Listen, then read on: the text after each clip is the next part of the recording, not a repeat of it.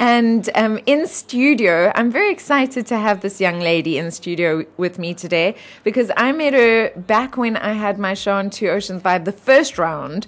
This is Olivia, and she's just created a new brand, and I want to chat to her about it. It's called Asha 11. I'm so glad. It's so nice to have you back in studio. The first time that we spoke, you had a brand called Leleso, which was a very, very successful brand, and it's gone on for many years. Tell us a little bit about how that began. Yeah, that's right. It's amazing how you can so quickly move on and something seems already like a distant memory. But no, Leleso has been a huge chunk of my life. In fact, we started it when we were still at university, and just closed doors this June. So sure, big move. Yeah, it was 10.5 years that that brand and business was going, and I must say, starting afresh it's been amazing. It's been so amazing. Obviously, all the usual fears and those sort of things that come up at the beginning.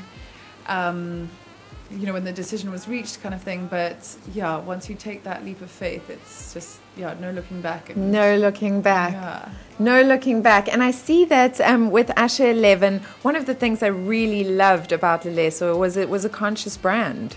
It's not the biggest, for all the listeners out there that don't know this, the second biggest pollution creating industry in the world is the fashion industry. And so it's very important for fashion designers and stylists to be very conscious about their impact and how we can curb that, but not only conscious from an environmental point of view, but how do we empower people? Oh my goodness, my phone is going crazy. How do we empower people? Thank you, everyone. I can see you. I'm waving. How do we empower people within the industry to live their best lives as well and help them work in conditions that are actually conducive and good for them? So let's chat a little bit about that. Why is this so important to you, and how have you addressed these issues? As you said, it is so important to me. I don't think I could be part of the fashion industry if it wasn't something that I engaged in. And in fact, I would go so far as to say that I actually feel like fashion is almost a vehicle for me to be able to do some kind of good on this earth. And you're an agent of change within the fashion industry. I hope so. I think you are. So. But yeah, it did start way back at the very beginning of Leleso, and actually I've often sort of told this story, but when Alice and I were just leaving university and sort of taking Leleso to the world, this organisation from the UK called the Ethical Fashion Forum came and spoke to us. Yes. And I literally did not know a single thing about ethical or sustainable fashion. And in fact, the lady said, "Who knows what ethical fashion is?" And I put my hand up and I mistook ethical for ethnic. And she was like, no, that's ethnic. I was like, oh, whoops. Oopsie. And yeah, as they spoke, I was just so enthralled. I was like, yes, sign me up. How do I do this? Where do I do this? And I stayed back after their lecture and I said, I've just started this brand and I really want to take it down this ethical route. How do we do it? And I was sort of, having been in that sort of spoon-fed environment of university or, education, whatever, you sort of you expect to be told like X, Y, Z. But basically the answer I got was like, just go figure it out yourself. Like, just go and do right. Yes. And that was a beautiful journey, actually. And obviously with my Kenyan roots, I was born in Kenya and grew up there. And my family all still live there. We actually took the Leleso brand back to Kenya and started doing all the manufacturing there. And yeah, just built a little team of seamstresses that were like, from the local village and stuff, and looked after them well, empowered them, and told the story. And it was really a beautiful thing that really kept me motivated and inspired from the very beginning. And oftentimes, in those really challenging times where you sort of like, I can't do this, you want to throw the towel in, it's those people and those stories and those projects that really, keep you hanging in there. Yes. Yeah. Yeah, absolutely. I mean, I will never forget interviewing you and Alice because of that. Because you had both, you were young designers and you had taken, you were very responsible about it. You thought, how can I make a difference through this? And that's the only way to change the industry. The fashion industry will always exist. We all have to wear clothes, you know. So the fashion industry is always going to exist, but it's important that we have change makers within the fashion industry that are very conscious about who made your clothes and how were they made. You know, what are the fabrics? Where are the fabrics from? How were the fabrics created? You know, those sorts of things are very, very important. Yeah, that's the sort of, I suppose, quite exciting part of it. You know, it's not just simply like who made your clothes. There's so many facets to the whole supply chain and the whole part of it, from, you know, looking at both the social impact, the environmental impact. I mean, you know, from things like the dyes used in the printing to how you what packaging you use. Is it reusable? Is it recyclable? Is it biodegradable? All those things which are so critical in this day and age. And really, you know, we're so conscious. I think you know, the food kind of revolution started about, I would say, over 20 years ago, with us becoming more conscious of eating better food and organic food and all of that. And there's no reason why clothing and fashion shouldn't be seen any differently. You know, it's something that we really need to waken up our consciousness to. And you know, people always think, oh, I just need to get a few knickers or whatever, I'll just go to H&M. But you know, it's even the knickers. I know, even the knickers, guys. It goes down right to like just every little element that you buy, and that's why, I mean, I'm no saint. I do buy at shops sometimes as well, but I try and buy as much local as possible. Do you know Tackleberry, by the way?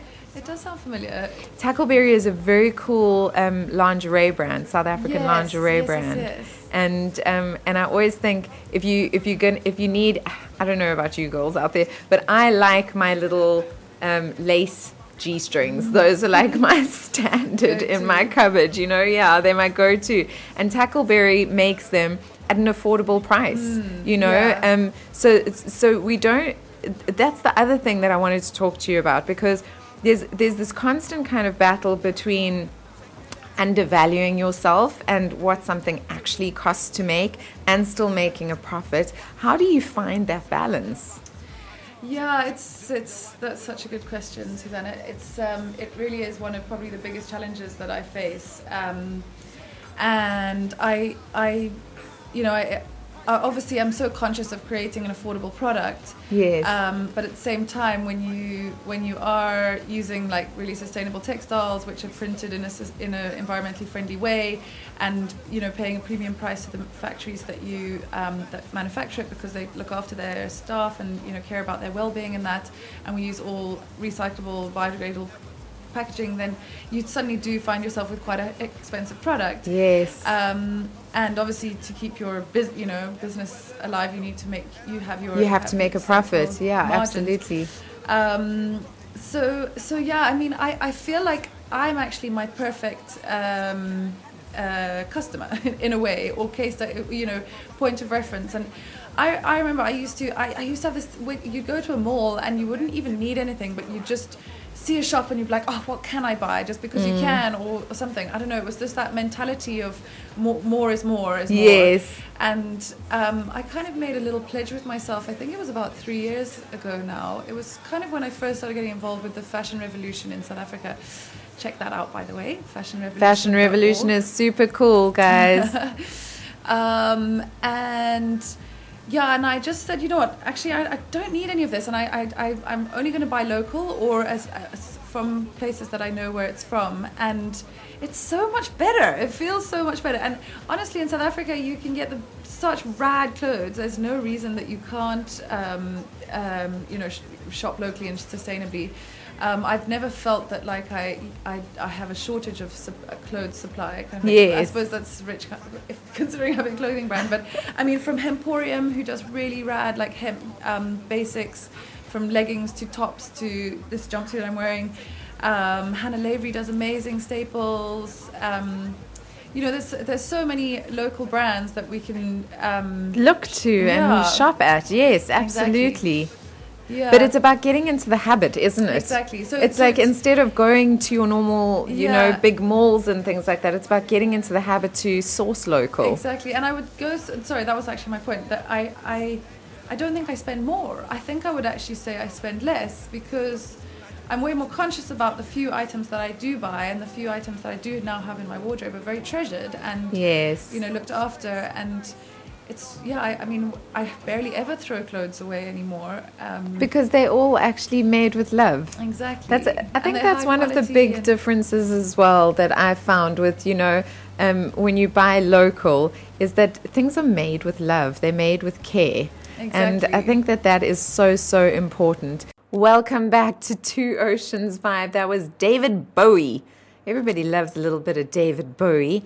I've got in studio with me today, I've got Olivia from Asha 11, which is her new collection. I think it's such an awesome new brand. I've been looking through your Instagram and I absolutely love it.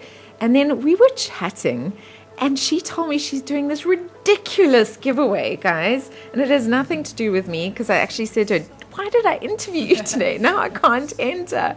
But it's an amazing giveaway. It's one item of your choice, subject to availability, of course, from each of these collections, from the Summer Nights collection, from the Spring 19 collection, from the Summer 19 collection, plus a pair of espadrilles, which have just launched. And that is to the value of 8,000 Rand, guys. 8,000 Rand. So jump onto Instagram now and go to Asha 11 and check it out, because you could be a winner of this big prize. This is an amazing prize. What made you do such a wonderful, extravagant prize?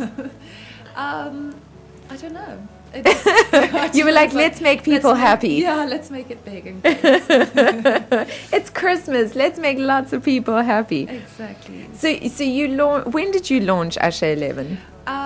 Just at the beginning of October. So it's new. It's brand new. It's a brand new baby. What do you think sets Asha 11 apart from other brands that are available today? What is special for you about the brand? Do you know, when I was sort of dreaming up the brand, I suppose, conceptualizing it, instead of focusing on, what the brand would be and how it would look and all of that, I really took a lot of time thinking about how, like, what was going to keep me interested still in 5-10 years time. What was the sort of energetic level that I wanted to bring to the sort of platform there, and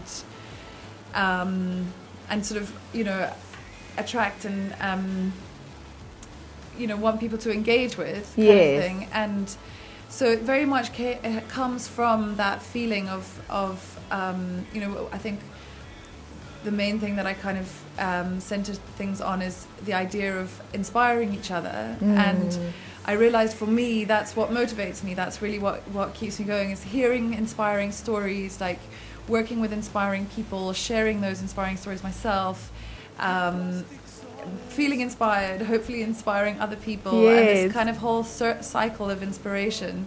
And just kind of encouraging people to be better people. And when you talk about that, it's kind of actually nothing to do with clothes or fashion or material objects, but then to be able to bring those sorts of things in, which are, at the end of the day, necessities.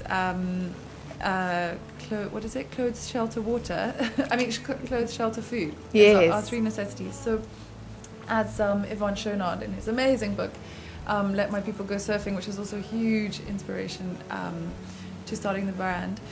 As he says, it's there's no ways we can ever have a positive impact clothing business. It'll always have a negative impact, but it's really the least negative that we can do.